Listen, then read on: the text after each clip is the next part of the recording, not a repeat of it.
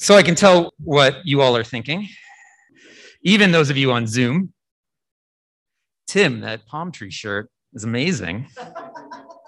You've really come to embrace life in Southern California. Though, if you could see the amazing mustache that I have going on under my mask, it would be more like I've come to embrace life in South Florida in the early 80s.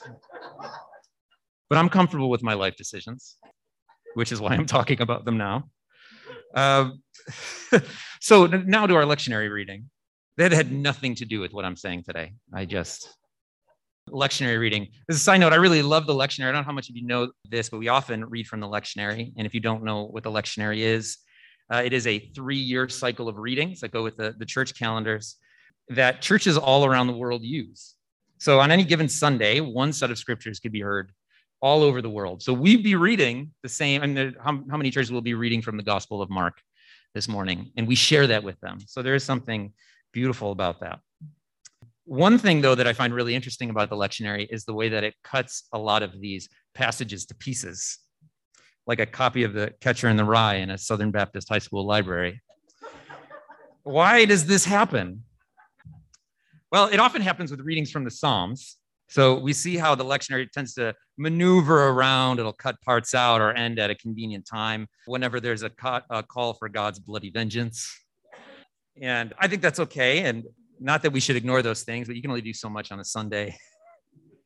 Sometimes, though, like in our passage from this morning, I think the idea is just that, to keep the preacher focused. There is so much stuff in this passage, and I'm not very good at parsing out all of the things and picking one thing. And I think we still decided to have read the whole passage, but I think it's good in the sense that I can't raise every question and I can only answer so much. For instance, in today's gospel reading, the lectionary cut out this whole section on Corban, or as Jason probably more properly pronounced it, Corban, I think. But I have a friend named Corbin, so I just think of her every time that I say it. So we did read the whole passage, and I'm sure that you're thinking, Tim, maybe you should have taken the hint and pared it down a bit. You have a tendency to talk a little bit too much anyways. And I know, and I promise that I will not go into detail explaining all of the ins and outs of Corban or Corban. And I will also not go into why this passage is not about overturning kosher laws, which is super interesting, and you are all missing out. Oh, and I also will not go into the super interesting translation suggestion that I have that will completely transform your reading of verse 19. It's pretty awesome. But no, I'm going to be focused. You can ask me about those things later, and we can sit down with some tea. And that doesn't bother me at all. But no, let's talk about what this passage seems to be about. Right on the surface, hand washing. Jesus says, don't do it. I've focused. End of sermon. That's it. No, Jesus actually doesn't demand the end of hand washing. Although that would be welcome news to my kids. Now, they couldn't be here this morning. You saw them on Zoom. I hope they're not paying too much attention at this point, because I know they will definitely use this call to not wash hands against me at some point. But really, what's the big deal? I mean, the last time I asked my kids why they didn't wash their hands before a meal, they did not turn around and yell, "You hypocrite!" and then cite Isaiah against me. There's other things. I got other things, that I'm dealing with. It's usually Hosea, but obviously there is more going on here. So Mark tries to explain a little bit for us Gentiles what this is, us goyim, as they say. So in Mark, you see in verses 2-3 in your reading that Mark says that the Pharisees and, he says, all the Jews do not eat unless they ritually clean their hands, dishes, even sleeping mats, keeping the tradition of the elders. Straightforward enough. But a few things. First, I should probably tell you that Mark is exaggerating here a little bit. It's a bit much to say that all Jews do this. This is kind of like out of my playbook. I hyperbolize everything. This is the worst. This is the best. All Jews do this. Well, the Pharisees do seem to do this, and he's right on here. And rabbinic tradition is really big on ritual hand washing. So we'll stick with that, right? Rabbinic tradition is really big on ritual hand washing. There is even a story in the Mishnah, rabbis, right? In the Mishnah of a rabbi being excommunicated for just questioning the practice, just questioning it. Like, should we be doing this all the time? So it happens. And the Pharisees were popular among the people. It was a people's movement. So many people probably did practice this. So, Mark, you're sort of right. But we do know the Sadducees. Just for clarification, Sadducees are not Pharisees. And I will refrain from going off on a big discussion about what Sadducees are. But they didn't wash their hands at each meal. And the same with other Jews. There were lots of ways to observe Jewish devotion to God, especially in this case, because you may not know this, hand washing before every meal is not something commanded by God in the Bible. Look at verse 8. Jesus doesn't get upset because they are obsessively observing laws, but actually the opposite. Jesus calls out the Pharisees because, as he thinks, they are not sticking closely enough to the law, because their traditions are getting in the way, so Jesus thinks, of God's commandments. Jesus turns out to be pretty pro-law in a lot of ways. I mean, he says not a bit of it will pass away. He strengthens it in the Sermon on the Mount. I think that's a thing us Christians need to hear often. Again, focus, I'll move on. Now, as it turns out, though, the Torah does command washing hands, but only for priests in the temple, before a sacrifice. So this washing hands does happen, but in a very specific location. So what are the Pharisees doing in this? What are they then doing?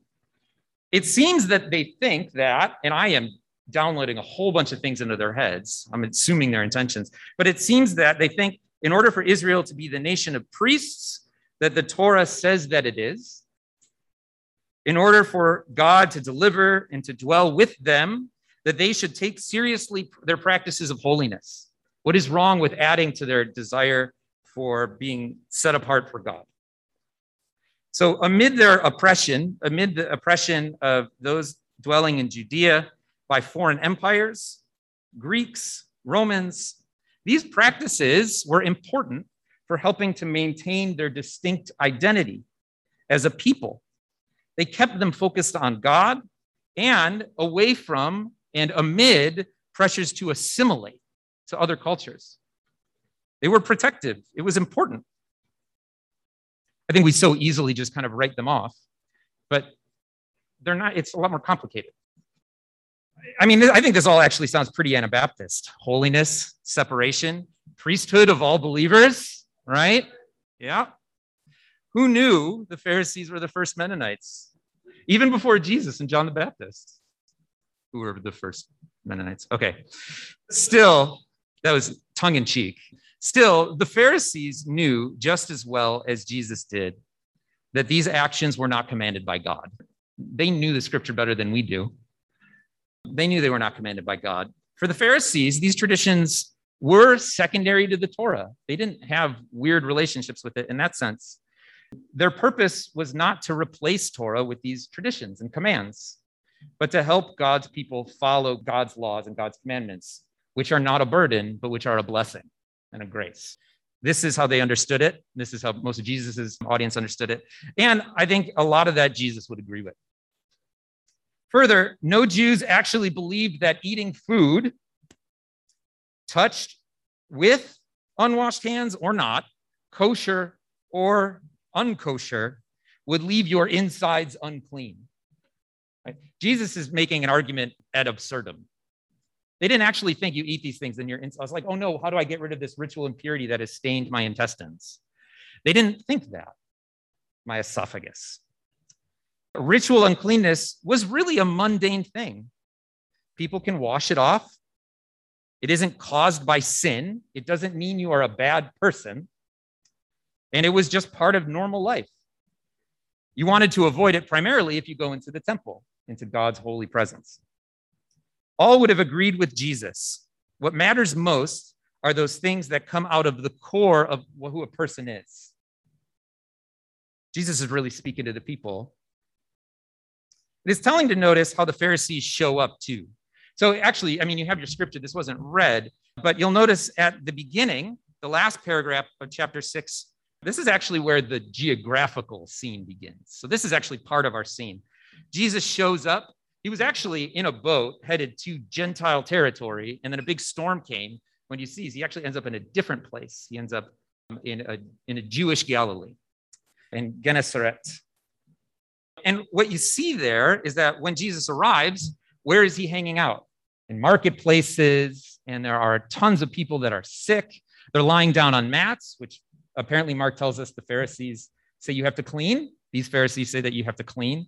And it's notable that he is in the marketplace because what is going on, as Mark explains to us, that you have to wash every time you are in the marketplace.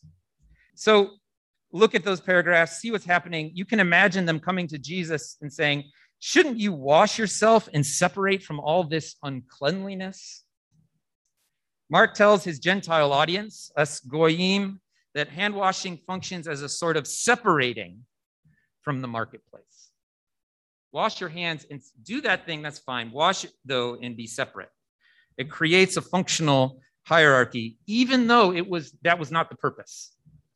Even these additional traditions, the purpose was not to create weird hierarchies. But the marketplace is where Jesus needs to be, right? Jesus is not trying to separate from the marketplace. That is where he needs to be.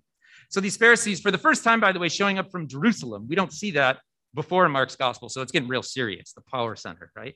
First time showing up from Jerusalem, say you need to separate at least partially yourself to create an alternate higher form of holiness. And Jesus seems to say that their practice here, at least how it is now working out in this scene, though designed to promote dedication to God, draws them away from the work of God. And I will tell you, I'm sure that the Pharisees did not see it that way. We can, by the way, you can read Pharisees however you want. I think a lot of times we're trained, oh, those are the bad guys. So they're coming and they're trying to trick and do evil things. But really, this debate is totally normal. They come up and they ask him, they don't say, you're evil for doing this. Why are you doing this? Maybe they really want to know. In this kind of way Jesus responds, not particularly rude, although the calling out the Isaiah stuff is kind of pointed. Like, I don't recommend that's a way that we talk. But the Pharisees are not evil. Jesus points out that their practices, however, are doing things that they did not anticipate or expect. So seeking an application to this, I wanted to think about, instead of picking, I often pick the grand themes: capitalism, nationalism, militarism, right? And that can get really abstract and makes us feel good because we can kind of disassociate from it, even though we're all enmeshed in it quite a bit. At least the way that I often talk about it. The powers and principalities that Lisa laid out so well last week. So maybe I don't need to talk about them this week. I started to think, what are some of the Mennonite procedures that we have built up? Maybe something closer to home. And I came up with a few, and I, again, focus. I picked one, okay? And so I've been thinking about consensus a bit lately. Some of you have heard me talk about it. Now, I think consensus is good. I love consensus. Love is a strong word. I think consensus is good and right. It is difficult, often. It is certainly grounded in scriptural ideals, though it is not something commanded by scripture specifically, at least not we have developed a process, right?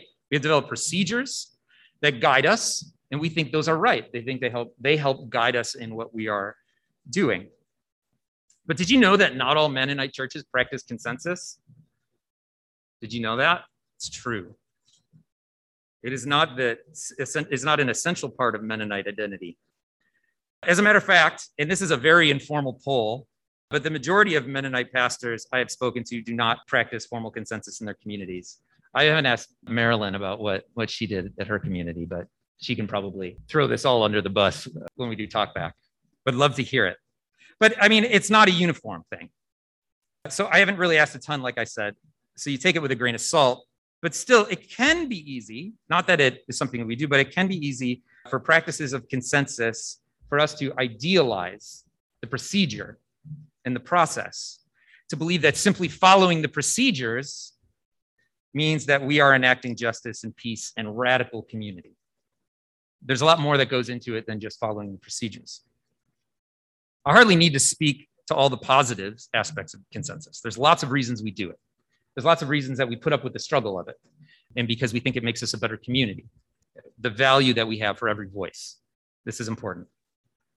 I don't have time to get into all of those virtues because focus, but we all believe in consensus. But let me just poke a little bit, if that's okay. I do worry right now that I'm like the rabbi that's going to get excommunicated for questioning washing hands, but we'll see what happens. I'm all right. We'll see. I can take it. While we often think of consensus as a radical, anarchist, democratic alternative to voting, it turns out that consensus is usually radically conservative. And it can lead to a lot of politicking and coalition forming, especially for those of us born in the political game that is America. Back channeling, right? Nearly always consensus favors inaction, and that's the conservative part. Especially, we almost always frame our questions as whether we should act this way or not, join this coalition or not. And so if one person says no, then we don't act unless we can get everybody to agree. But we don't phrase it the other way, usually because we think that the thing we're trying to do is we have to come to consensus to change something. But what's the other way? Should we move forward without acting or joining this coalition? If there isn't consensus on that, if there's no consensus, then we do, right? It's a lot of how you frame the question. Those formulations lead to opposite ends. It's more complicated than that, but that's a small example. Of course, this is somewhat by design, I think, this conservative aspect of it, somewhat by design. We put a premium on the virtue of patience, the value of every voice. And really, patience is a virtue that I think we could stand to cultivate in a lot of situations in our life. I could also, you don't have to say every example, but patience is complex too. I don't think patience automatically, or telling people to be patient, is automatically a universally good thing either. Since patience can, in certain situations, be like a war of attrition. Who can hang on the longest? Maybe in a consensus problem, right? Typically, those who can hang on the longest are those with the most power, privilege, and time to give, time to sit in endless debate about something and not give in. Not that I'm not calling anybody out in particular. I'm not calling anybody out. It's just a hypothetical. But patience preferences those who have expendable time and space and resources. And those that don't can't engage in that process in the same way. So it's not enough that we practice consensus. We must be formed into people of consensus. That doesn't fix it either, but that's part of it. What are the virtues? Trying to figure out what those virtues are that would make that more sustainable and just. And in Christian consensus, our primary goal is not just coming to some sort of rational agreement. We often think of this, we're going to debate until we can all come to the same mind on something. And that's not part of it, but I don't think it's just about finding the right answer through patient dialogue rationally. But I do think in Christian consensus, and this is a distinction that we need to make, is are we seeking the movement of the Spirit? Are we seeking to be aligned with what God is doing and where God is moving the community, even if it is something that I do not personally agree with? And that is a distinction that has to be made. And where you see in Philippians, where they're talking about they were of one mind or be of one mind, it's always in relation to where the Spirit is moving the community. So we see this in Scripture. So, and another counterpoint, depending on the decision, I don't want to ask some people experiencing hurt and depression to be endlessly patient. I just think of, obviously, the letter from Birmingham jail. That was always one that checks my white, let's just patient and figure this out, that part of my brain, because it's there. But we don't want to ask people that are hurting and under oppression to be endlessly patient while we wait for those who have more power and expendable time to come around. There are some things I don't want to tell people just to be patient through, because they are the ones who bear the brunt of that patience. And they will be the ones who are lost to the attrition. Sometimes our procedures in this way can be like korban, a well-intended thing that has the potential to do so much harm. So there's this great blog post. This is a story, right? There's this great blog post from a few years ago on AnabaptistHistorians.org. You're all, I could see running to your phones and like bookmarking that, by a guy named Bruce Stambaugh, who relates a story about Community Mennonite Church in Markham, Illinois, General Conference. It's not about consensus, but it is about church action, and I think about this story a lot when I think about consensus. In 1961, Community Mennonite Church was a white suburban church, so 1961, when 3 African-American women came to attend Sunday school. Despite some bumps along the road, the church from that moment on began to integrate and grow seemingly successfully for the next few years. In December 1963, the church even had its Christmas pageant with a black Joseph and a white Mary. All seemed well. But the next board meeting, and at the end of it, January 17th, 1964, church board chair, and I'll call him out because he's called out on the blog post anyways, Al Lavro, started to read Genesis 11, the story about the Tower of Babel. And what did this rambling argument get him to? He seemed to argue against racial integration and interracial marriage. Apparently the nativity scene set him off. Stambaugh, in his blog post, writes, "It must have been quite a discussion because at the end of it, Lavro had resigned from his position as board chair and declared that he would not return to worship services at CMC. A month later, the president of the General Conference attended the next board meeting where board member Margaret Carr also raised objections to both integration and interracial marriage. A month later, the controversy came to an end. Lavro said he was unwilling to return unless the church moved away from integration. The board, however, made a decision that they were not going to endlessly debate this. The board put its foot down and voted unanimously that, and the quote, Community Mennonite Church of Markham, Illinois welcomes continued growth on a racially integrated basis. That was it. I want to cite Stambaugh's last paragraph of this post completely outright. He writes, history could have gone a different direction that night. Board members could have chosen to be silent, allow the controversy to spill over into the congregation as a whole, or simply decide that the bother wasn't worth it. Other majority white churches certainly did, but instead they set their faces toward an uncertain future and made the decision to continue trying to figure out what it would mean for Black and white to worship together.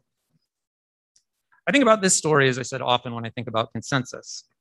The story, for whatever reason, specifically touched me, maybe because of its Mennonite context. I wonder what would have happened in this community if they had let that dispute drag out until consensus was reached, that the procedure could not be violated, that this had to happen. How this process designed for good could lead to the old forces of separation, right? We see in our passage, these old forces of separation, hand-washing separation, to dig in their heels. What would the end of that process look like? Do we have processes on our history that look like that? The scars that would have been left, and who would have hung around to see the integration anyway? Who would have been the losers in the war of attrition there? What I feel bad with is I'm not coming up with good answers here. I'm trying to get us to question some of our things, not because they're bad, but so that we can live into them more fully and understand them better. What does consensus look like practiced rightly in this situation? It's often hard for us goyim. Do you know what goyim means, by the way? Nations. It's another name for Gentiles, a Hebrew word. So we are us Gentiles, those of us that are Gentiles. It's often hard for us to relate to the Jewish purity system. It's easy for us to quickly dismiss it as backward and unenlightened. Us modern people don't do that. We moderns, of course, being so much more enlightened, but here we are in the midst of a pandemic telling everyone to wash their hands constantly, more than just before every meal, especially when coming back from the marketplace. I'm not saying that Jesus said, don't wash your hands or take COVID protocols. Don't say that I said that, because I'm not. But Jesus is not saying ignore all practices and just focus on your hearts. In all of our practices, including consensus, which was just the example that I used to try and bring this home, we need to develop ways to be sensitive to the movement of God, to not focus inward on self or personal pet concerns, but to seek the movement of God, to care for each other, especially those who those dialogues will affect much more personally, to care for our neighbors, and to build a community that turns toward the world in God's love, to be people that are formed by the virtues that are necessary for consensus. It's not enough to do it, but we need to be people of it. And we are not formed in this world to do those sorts of things. Mennonite communities that do it over like hundreds of years of living together and forming that community, that's a whole different thing. That's another sermon. We need to just think about that. What are the things that are preventing us from doing that? What does it mean to be people that are formed in that way? And I think Jesus focuses here on hearts for a reason, not because he's saying forget practices, or he wants us to be people that are formed in our hearts by the word of God that shapes us.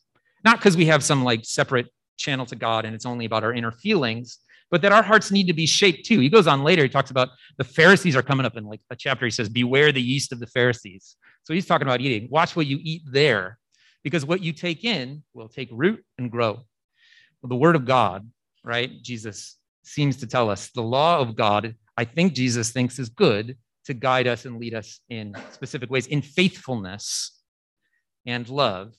And so we are to be people whose hearts are shaped so that we can practice these things and procedures that guide us and help us and remind us to care about the value of every voice, to try and seek patience, but never let it overcome our search for goodness and justice amid those things. Not to idolize the procedure over the end. May we be those whose hearts are formed by God's guidance, God's commands, Jesus' teachings, the life and the teaching of Jesus and the movement of God's Spirit, that we might not think our procedures will save us, but will help us live into the love of God together. May we be a people out of whose mouth comes justice, and out of whose heart comes peace, and whose hands and feet bring forth God's love, so that all might see the joy of God's kingdom. Amen.